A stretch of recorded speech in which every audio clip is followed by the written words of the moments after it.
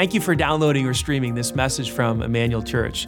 We are one church with multiple locations, and we believe God wants to bless you right where you are. In a few moments, you're going to hear some practical teaching from God's Word that I believe will be inspiring and relevant to your life. First, though, if you haven't yet experienced Emmanuel Live, we encourage you to go to our website, eclife.org, to check out our service times and locations so that you can experience Emmanuel in person or through our online campus. If this message blesses you and you'd like to support the ministry financially, again, you can go to eclife.org and click on the Giving tab and choose Online Campus as your campus. Thanks again for joining us today, and we hope this message will be an encouragement to you on your spiritual journey. So it was late in the year of 1999. I know some of you weren't born back then, but Jackie and I had just been married a couple of months into our marriage. It was probably, November or so, and we got into a spat. And that happens as newlyweds, and honestly, I don't remember what we were arguing about. I'm sure my wife does. That's how it works, right, gentlemen?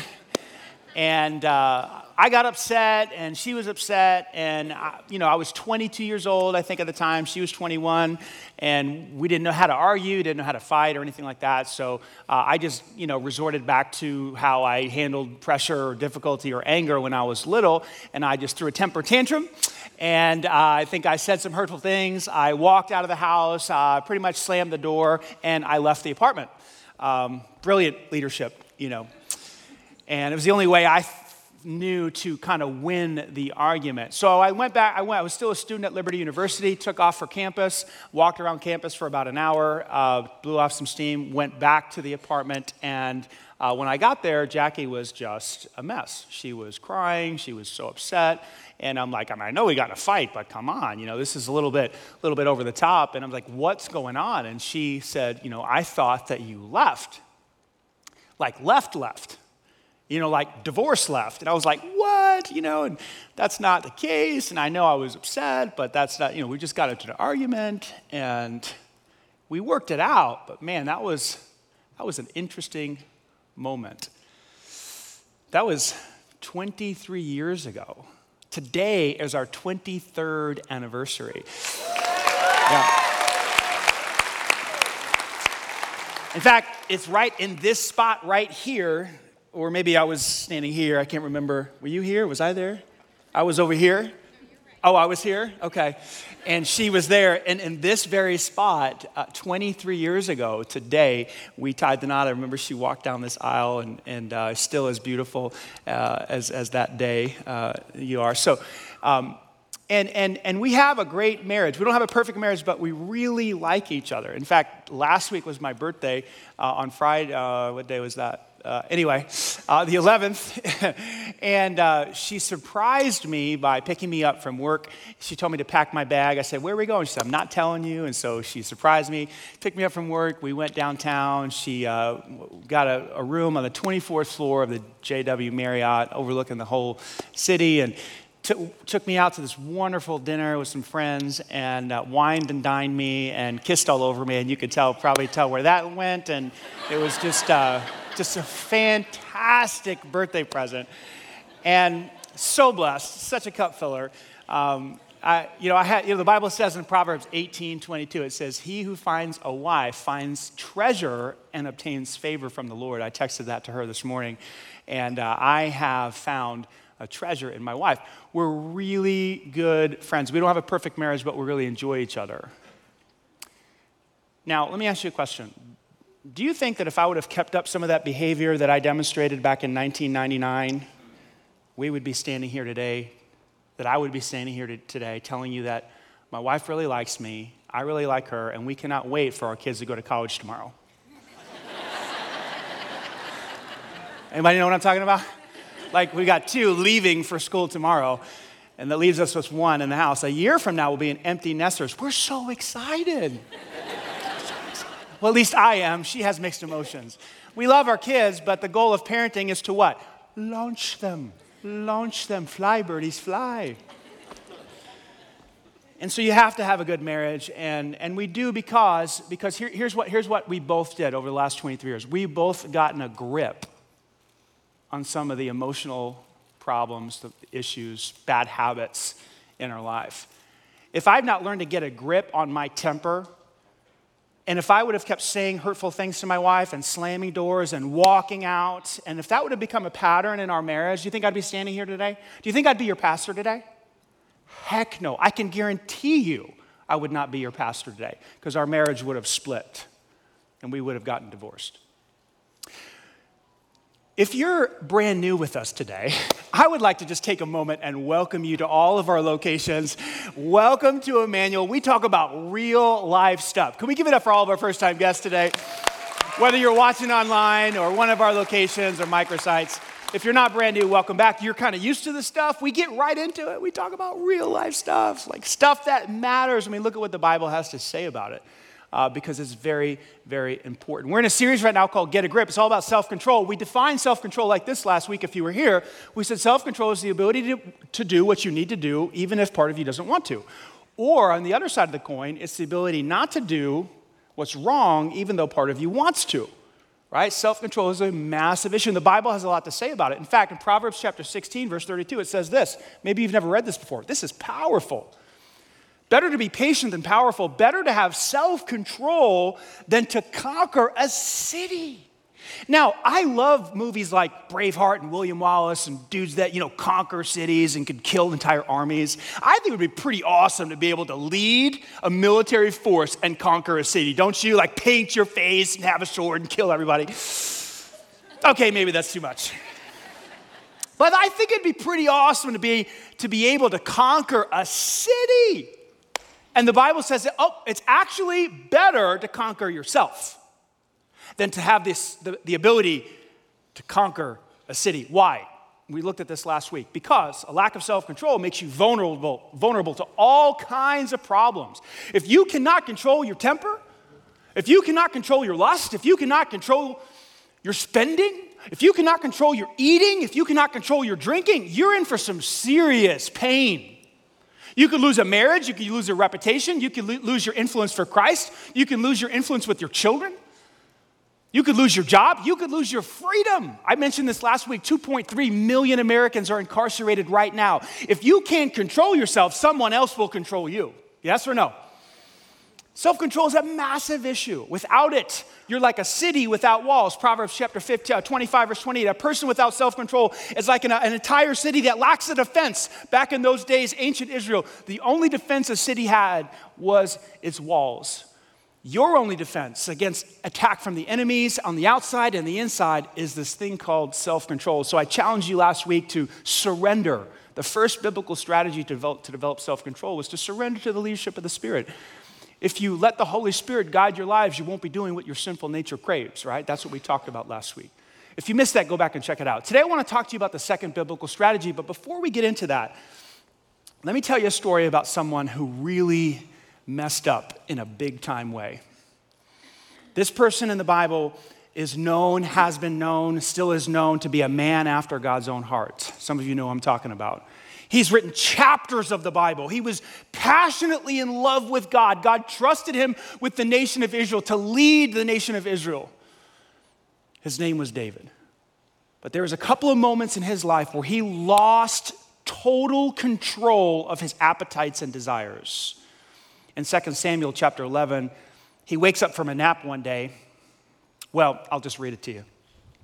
Late one afternoon after his midday rest, David got up from bed and he was walking on the roof of his palace, and all of a sudden he looked out over the city and he noticed a naked woman. Wow. She was of unusual beauty and she was taking a bath. Now, in that moment, ladies and gentlemen, what should he have done? He should have mustered all of his self-control and went back into the palace and did a whole bunch of king stuff, like read documents and sign documents or whatever kings do. And he didn't. He kept staring. He kept looking. And he kept lusting. He's already married, plenty of wives. Could have had all kinds of appropriate sex. But no, he had to have the forbidden fruit. So he has some of his guys go get her, brings her back to the palace. Her name is Bathsheba. he sleeps with her. He thinks it's all over, but turns out she gets pregnant. Now he's got to cover it up.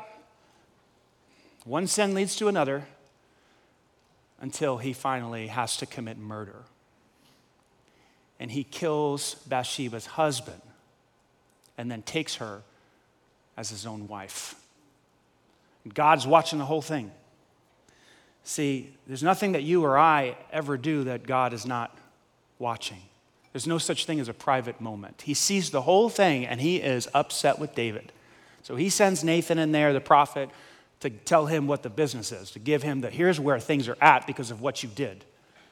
In 2 Samuel chapter 12, this is what we read. This is what Nathan says to David. Because you did all that stuff and tried to cover it up and killed Uriah, from this time on, your family will live by the sword because you have despised me by taking Uriah's wife to be your own. You've probably heard it said before. Sin will take you further than you want to go, keep you longer than you want to stay, and it will cost you more than you want to pay. What did it cost David? Well, from that time on, his family spiraled out of control. They lost the baby. Later on, David's son Amnon, inflamed in his own lust for his sister Tamar, David's daughter, rapes his sister. Absalom is enraged, David's other son. He commits murder 2 years later, kills Amnon. Later on, Absalom decides to try to take the kingdom from David. He ends up getting killed. Death and destruction. Why? Because one day David was on the roof, he looked out, and he saw a naked woman. And he could not control his lust. How important is self-control? How much? Guys, talk to me. How much? It is the ball game. It is the ball game. We've got to talk about how to generate and create self-control in our lives. Last week we talked about how it starts with surrender. Today I want to talk to you about how it's created and sustained by purpose. Self-control is created and sustained by purpose. Perhaps there's no other person in the Bible who demonstrated self-control more than Paul, the apostle. Maybe other than Jesus. Obviously Jesus, right? He had perfect self-control. But other than Jesus, no one seems to have more self-control or self-discipline than the Apostle Paul. Think about the things that he accomplished. Planted dozens of churches. He wrote 13 letters of the New Testament. He was tortured. He was thrown in jail. He suffered shipwreck all the time. He was, making tents to earn a living, to pay for food, so he didn't have to take an offering from. The guy was an absolute workhorse. And in 1 Corinthians chapter 9, he gives us some insight into his psychology and what motivated him, drove him to be so self-disciplined and self-controlled. Listen to what he says in 1 Corinthians chapter 9. He says, "Don't you know that in a race all the runners run?" Now, what he's referring to here is the marathon that was run in the Isthmian Games. Back in those days, they were sort of like an Olympics, very, very close to Corinth, the letter that he was writing to the Christians at Corinth. And so all of his audience understood that, okay, he's talking about the Olympic Games, and he's comparing the Isthmian Games to the Christian life or the life of a disciple, a person of faith. And he says, don't you know that all the runners in a race, don't you know that in a race all the runners run, but only one gets the prize? To which his audience was like, yeah, of course, only one person gets the medal. And then Paul shifts to the audience and says, run in such a way as to get the prize. In other words, your walk of faith is like that of a marathon runner. And you have to run in such a way that they run. They run to win the medal, to the prize, the gold. And then he says this: everyone who competes in the games, generally speaking, there was boxing, there was wrestling, there was marathoning, there were chariot races, there were other things going on. Everyone who competes in the games goes into, say it with me, strict training. In other words, your walk of faith is the same thing or similar to that of an Olympic athlete. If you want to win the prize, you have to engage in this thing called strict training. I did a little research on Michael Phelps, and some of you know who he is because he's the most decorated Olympic athlete of all time, up to this point. He has 28 medals, the most of any Olympic athlete. The closest one to him is a Russian lady. She has 18. He has 10 more than her. 23 of those 28 medals are gold medals. Here's a picture of Michael. At 11 years old, he decided he wanted to be an Olympic athlete and win a gold medal and break records, and he did so. In fact, there was a 5-year stretch where he won all those medals. During that 5 years, this is from his testimony, he was in the pool every single day for 5 to 6 hours for 5 years straight. He ate 12,000 calories a day during training. Wouldn't that be fun?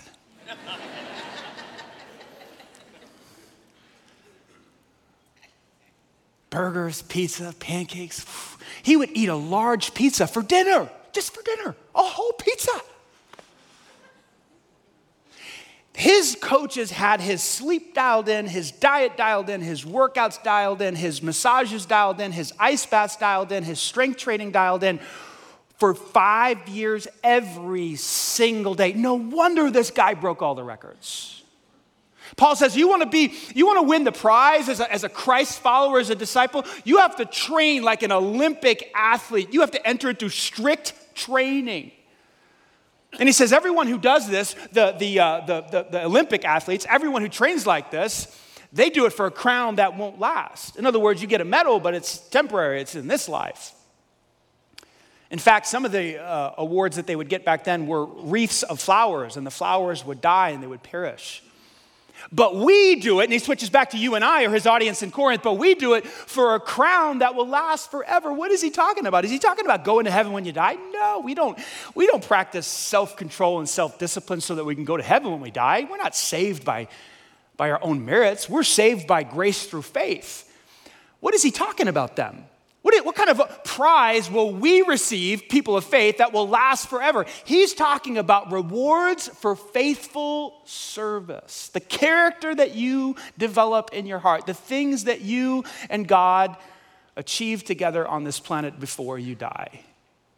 You will receive rewards for that, or there will be a lack of rewards. Paul says, we have our eye on this prize, eternal blessings, rewards that will last forever. Therefore, Paul says, I don't run like someone running aimlessly or someone boxing, swing at the air. Basically what he's saying there is, I don't train haphazardly. I don't go through this life as a Christian haphazardly. Maybe I'll read my Bible. Maybe I'll go to church. Maybe I'll do this. Maybe I'll do that. If I have time. No. He doesn't train haphazardly. He's extraordinarily focused. And listen to this next statement. No, he says, I don't do that. Instead, I strike a blow to my body and make it say it with me, slave. What is he talking about? This phrase, blow to my body, is actually a Greek phrase that means to give a black eye. The title of my talk today, by the way, is Knock Yourself Out, which I think is an appropriate title. What Paul is saying is, I punch myself in the face.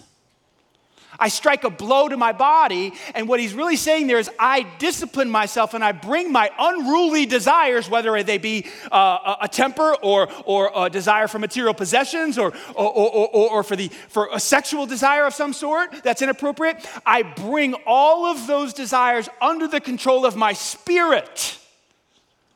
And my spirit tells my body to get in line.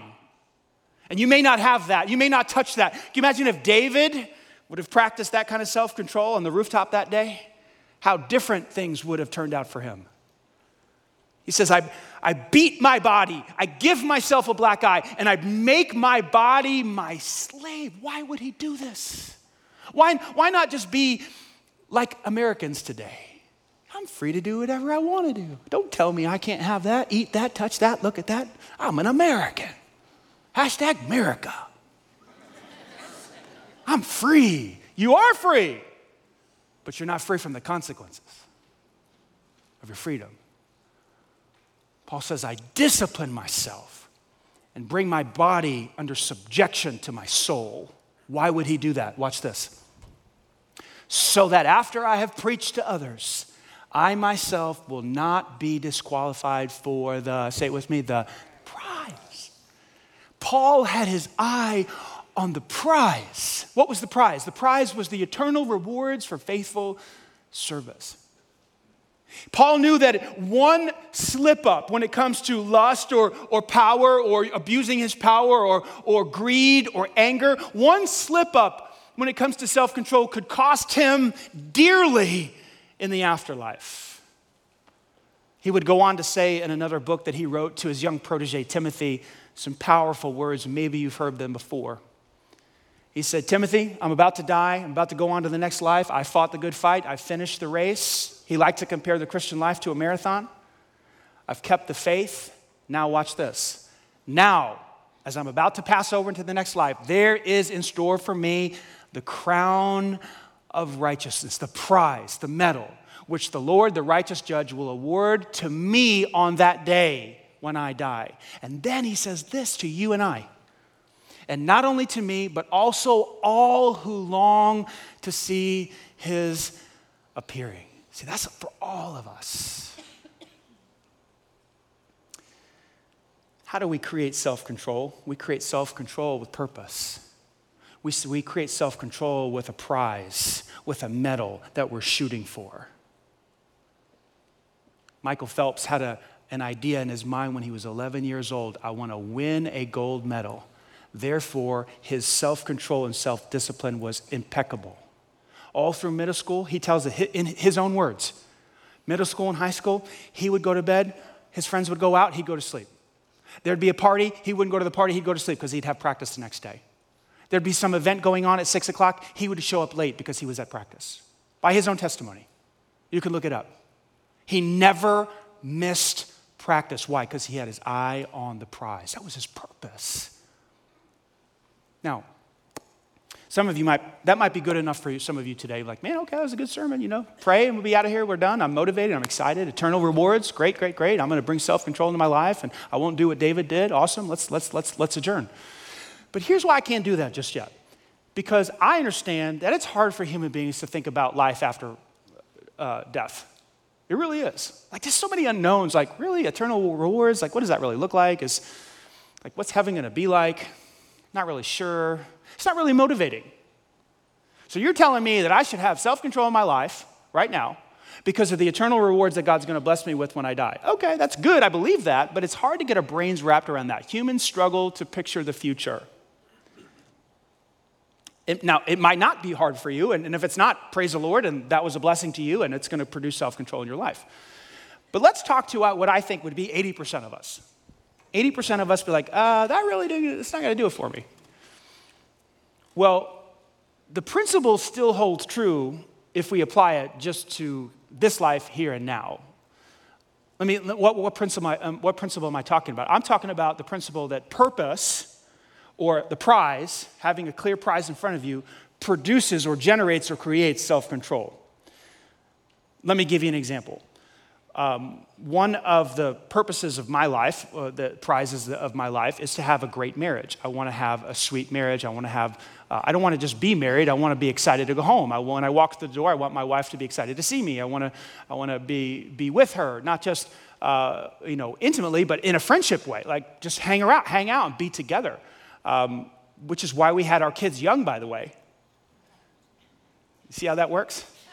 Have your kids young so that they can go to college, and then you have your wife. You have the rest of your life with your wife. Anyway, that's one of the prizes. So if that's one of the prizes of my life, or one of the goals of my life is to do life with my wife, then what kind of self-control am I going to have to put into my life in order to make sure I can attain that prize? Well, there's going to have to be faithfulness. There's going to have to be, I only have eyes for her, no wandering eyes, no lust in my heart for anyone else. There's going to have to be encouragement, honoring, service, helpfulness. I'm going to have to be interested. I'm going to have to listen. There's a lot of self-control issues there that I'm putting into practice. Why? Because I have my eye on the prize. Making sense? The prize generates and sustains self-control. Let me give you another example. I want to have an intimate relationship with Jesus. I want to hear his voice. I want him to be pleased with my life. I want to be one with him in spirit. I want to think like him. I want him to look down on me and be pleased with me. And I want to experience the joy and the peace of conscience that comes from that. And so that's a prize. That's a medal. That's a thing I'm shooting for. That's a purpose. Well, if that's what I want, which I really, really do want, what kind of self-control and self-discipline do I need in my life to achieve that prize? Well, there's going to be prayer and Bible study and meditation and journaling and confession of my sin and living life in the community with other believers and all of these different things. You see how that works? Because of the prize, there's self-control. Because of the medal that's out in front of me, there's self-discipline. Let me give you another one. Finances. I don't want financial stress. I hate it. Number one cause of divorce today is still money issues. I want to have this thing called financial peace. In fact, there's a course called Financial Peace, right? We have it here at the church. Jackie and I went through it twice because the first time it didn't stick. We want to have financial peace. In other words, we want to have no stress when it comes to money. We want to have more than enough. We want to be generous and give money away. We want to bless people. We want to help our kids to go to college. We want to do all these different things. Okay, well, that's great. If that's the prize, financial peace, then what kind of self-control are we going to need to put in place right now? We're going to stick to a budget. We're going to invest properly. We're going to do these different things. And we're going to live on less than we make and all these. Guess what? We've done that for 20 years. We've had incredible, not perfect, self-control over a long period of time. Why? Because we had our eye on the prize. Making sense? It's the purpose that generates and creates self-control. I'll give you one more. I want to be physically fit. I want to be fit. I want to be healthy. I want to feel good. I don't want to feel bad. I want to wake up. I want to have energy. I want to be excited about life, and I want to look good for Mama. I mean, that's just the truth. So, and I don't want her to look at me and go, "Hey, you let yourself go, bud." I don't want that. I don't want that. I want her to look at me like, mm-hmm. So if that's what I want, which it is, I want to feel good, I want to be attractive to my spouse, then what kind of self-control am I going to put in place here to be able to achieve that? Well, there's going to be an exercise routine. I'm going to watch my diet. I'm going to try to get my proper rest. I'm going to try to drink proper fluids, all that. So I have those disciplines in my life because why? Because of the prize. Making sense, yes or no? Talk to me. Am I crazy? So, when someone comes to me and says, "Oh, Pastor Danny, I wish I could have self-control like you, self-discipline, you're so disciplined, blah, blah," say, hogwash. Hogwash. Can I just have an honest moment with you? I think that's an excuse. I'm just not a person with self-control. I lack hogwash. Hogwash. Because I don't have self-control. I just have purpose. That's all I have. You say, "Oh, you're so disciplined." No, I don't. No, I'm not. I just have purpose. I have clarity of purpose. I know what I want. And if I'm going to get that prize, if I'm going to get that medal, if I'm going to achieve that purpose in my life, then these things are necessary steps to achieve that. This isn't about self-control. This is about purpose. Making sense? So how do you find your purpose? That's a great question. There's volumes of books written on that, and there's endless material on that on the internet. And I mean, this is the human situation where we want to know what meaning is. We want to know how to find purpose in our lives. I'm going to give you 4 questions to help you work this through. This is sort of your homework to try to find your purpose. Because if you have purpose, self-control will take care of itself. Like Michael Phelps wanted to win a gold, so his workout routine and discipline for years, that was not a problem because of the prize that he had out in front of him. So ask yourself these questions to try to find your purpose. Number 1, what do you love? What do you love? What are you passionate about? What do you love to do? That's a clue to what your purpose will be. I absolutely love to help people find Jesus. I love it. It never gets old. It's the passion of my life. When someone is introduced to Jesus, it thrills my heart. I get filled with joy. I love it, which is why I'm a pastor. Isn't that incredible how that works? What do you love? Well, that's probably going to be the thing that you end up, doing. Maybe not for a full-time job, but some aspect of your life. Another one, what breaks your heart? Like, man, I hate to see that. There's kids out there that don't have parents, and this is happening, and there's abuse going on. It breaks my heart, and what breaks your heart? That's a clue to what your purpose might be. Because here's what's true. What's breaking your heart is probably breaking the heart of God. And that's why it's breaking your heart, because he's inviting you into that to be part of the solution. What's breaking your heart? You know what breaks my heart? People going through this life without Jesus breaks my heart. It's like totally unnecessary. There's wisdom and joy and peace and contentment available in Christ. He's the living water. He's the bread of life. He's right there. He says, come to me, all of you who are heavy laden in labor, and I'll give you rest. And people are going through this life without Jesus. It breaks my heart. You know what breaks my heart even more? When people die without Jesus. And they spend eternity separated from God. It's like, oh my gosh, breaks my heart. Don't go into eternity without Jesus. So guess what? Breaks my heart. That's what I do for a living. I help people find Jesus. I help them so that they don't have to spend eternity apart from God. Is this making sense? What do you love? What breaks your heart? Number 2, what are you really good at? Like, man, you kill it at that thing. The question doesn't say, what do you think you're really good at? Very, very important distinction. Okay, you ever seen American Idol? Humans have an incredible capacity to deceive themselves and live in an alternate universe. Don't do that. Find out what you're really good at. Don't ask your mother.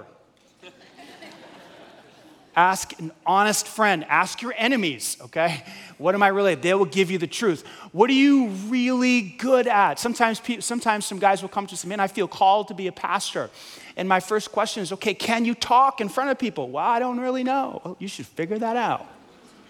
Because if you can't talk in front of people, you may not be called, but I feel called. Well, usually your skill set and your calling match up, right? Because what you're really good at is an indicator of what your purpose should be. Yes or no? Making sense? What are you really good at? Number 4, how do you want to be remembered? Oh, this is an issue of legacy. There's a 100% chance you're going to die. 100% chance. And they'll talk about you. They're going to remember you. Your kids are going to remember. The grandkids will remember you. They'll talk about grandma. They'll talk about grandpa. Here's what he was like. Here's what she was like. You don't want them to say this. Grandma was really good at selfies. I'm telling you, she could kill it with a filter. Come on! We're wasting time taking pictures of our face. What are you doing with your life? How do you want to be remembered? Right? That really clarifies things. Picture your own funeral. And people are getting up on stage and they're talking about what they remember about you. What are they saying? She had a lot of purses. Man, you should see her lineup. Dad's shoe game was on point. Man, he's got his shoe game was awesome. Is that what you want them to say at your funeral? Like my funeral will probably most likely be in this room. It's just probably going to happen that way. I've given a lot of my life to Emmanuel Church. Somebody's going to talk right here. And my dead body's probably going to be right there. It's kind of morbid to think about, but it's going to be right there. I got married here. I'll probably get buried right here. What are you going to say? Here's what I hope they'll say. Man, Dad, this person of integrity, he really tried hard to love my mom. He really loved to help people find Jesus. He was generous, he was kind. He loved God. He loved the Bible. Think about that stuff. That stuff's in my head. That drives me towards my purpose. How do you want to be remembered? And then lastly, this is kind of a filter to filter the other 4 questions. What does God say about it?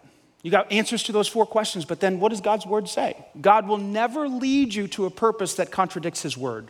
I promise you.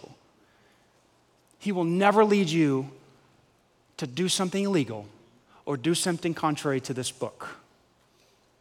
It will never happen. You're being led by somebody else at that point, but not the Holy Spirit. What does God's word, what does God say about it? Mark Twain's got a great quote. He said, the 2 most important days of your life, the day you were born and the day that you find out why. Right in the heart. Why? Because once you figure out your purpose, once you figure out why you were put on this earth, life takes off. I mean, life gets simple. Like all the things that you know you shouldn't be doing, you stop doing because it's not going to get you towards your purpose. And all the things that you know you need to be doing, you start doing because it's going to get you towards your purpose. You become a Michael Phelps.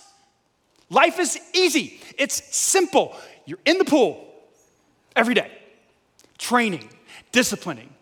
You got your diet dialed in, you got your workouts dialed in. Why? Because you have your eye on the prize. Make sense, yes or no? This is life-changing stuff. This isn't a sermon. It is not a talk. This is not church because it's Sunday. This is the way we're supposed to live our lives. It's the way God created you. So I have a question for you. You know I always have a question for you. And I wanted the question to be, so will you knock yourself out? Will you beat your body up and make it your slave to your spirit? I wanted to ask that question, but it's an unnecessary question because once you know your purpose, you'll do it. So my question is this: what's your purpose? Get that dialed in, and the self-discipline that you need in the classroom, or the self-discipline you need in the diet, or the self-discipline you need to quit smoking, or the self-discipline you need to quit gambling, or the self-discipline you need to quit looking at porn, or the self-discipline you whatever. That all starts to fall into place. That's generated and created by your goal, your purpose, the medal that's out in front of you that you're trying to achieve. Make sense, yes or no? This is life-changing stuff. What is your purpose? As we wrap up today, we had staff meeting this week, which is a pretty large meeting. We have over 70 staff members now, and we actually have it in this room. And I was sharing with them on Monday. We've got a fantastic staff. In fact, can we just give it up for our staff right now, all across all of our campuses? Love you guys. A lot of you don't know who they are because they're spread out over 5 campuses, 6 campuses. But they're great. And so we're in this room, we were talking, and I was sharing some things that God laid on my heart when I was on my study break through July. And I was talking to them about King Hezekiah. It's just one of the kings from the Old Testament. And if you've ever read through 1 Kings, 2 Chronicles, all that stuff, it's the story of all the kings. And Hezekiah was one of the kings that did what was pleasing in God's sight. In fact, it says there was no other king like him for the nation of Israel, which is something else because David was one of the kings. And so he was kind of in a league of his own. And it says that when he took over the title of king when he was 25, the first thing he did in the first month of the first year of his rule was to rededicate the temple. The temple was out of order. The king before him was worshiping false gods, and it was just all out of order. And so what did he do? He prioritized the worship of God. First things first. We got to get back in right relationship with God. Then he cleaned out the temple from all of the false gods and the idols and all the trash that was inside of the temple. In a lot of ways, that's a great metaphor for us because we are the temple of God and we need to rid the idols of our heart. And so he's prioritizing God. He's repenting of the nation's sin and his personal sin. And then the third thing he did was he wrote a letter. And it actually says in 2 Chronicles that he wrote a letter inviting the entire nation of Israel to come to the temple to prioritize the worship of God, to be reconnected with God, to be in right fellowship with God. And they offered sacrifices back then. They sacrificed animals. Jesus is obviously the fulfillment of that. And everyone came to the temple, and his heart was for the entire nation, not just himself. And I thought to myself, oh man, that's the perfect way to live. That's the perfect way to lead our church, to prioritize worship of God, to rid our hearts of idols, and to invite everyone in our community, anyone who will listen, into a proper relationship with God offered to us by Jesus Christ. And so I want to invite you. In the same way that Hezekiah wrote a letter of invitation to the entire nation, I'd like to take this moment and on God's behalf invite you into a relationship with Jesus. A few moments ago, I mentioned that it breaks my heart to see people go through this life without Christ. And it breaks my heart even more to see people go into eternity without Christ. It doesn't have to be that way. The purpose of my life is to help avoid that, to help you avoid that. Jesus right now is calling you to himself. And he sends out the invitation to you. And he says, come, I love you. In fact, I proved it by dying on the cross for you. In fact, one time Jesus said, there's no greater love than for a person to lay down his life for his friends. And then he did it. Jesus laid his life down for you. He died on the cross. He paid for your sin so you didn't have to. He canceled the debt held against you. And then he says, come, receive forgiveness. Step into grace, step into love. Will you do that today? I hope you will. I'm going to say a prayer. It's a prayer of faith. Take these words, turn it into your own prayer to God, and receive Jesus' forgiveness today, eternal life in abundant life. Will you pray with me if you feel led to? Just say this to him. Dear Jesus, I receive your love today. I believe you died on that cross for me.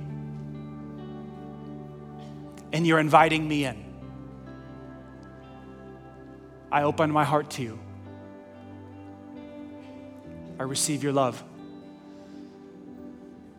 I turn from my sin towards you. Cleanse my heart.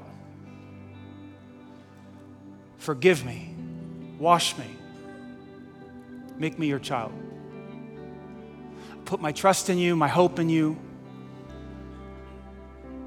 I place my eyes on you as the prize. I ask you to be my Savior. And from this day forward, give me the wisdom to labor for those eternal rewards, that crown of righteousness that Paul spoke about. Help me to keep my eye on the prize. I pray this in Jesus' name.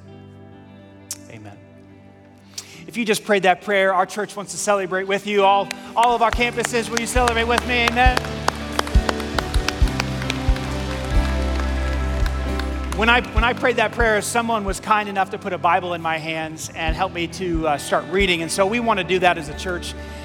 Inside this box, there is a Bible with a reading plan. There's some information about baptism, small group, and there's also a gift in here from us to you, a little coffee mug to say congratulations. If you would text the word SAVE to 65248, you can grab one of these at your location at the information desk outside in the lobby. And if you're watching online, you can just give us a little bit more information. We'll send one to you in the mail. Can we give God glory one more time, church? Amen?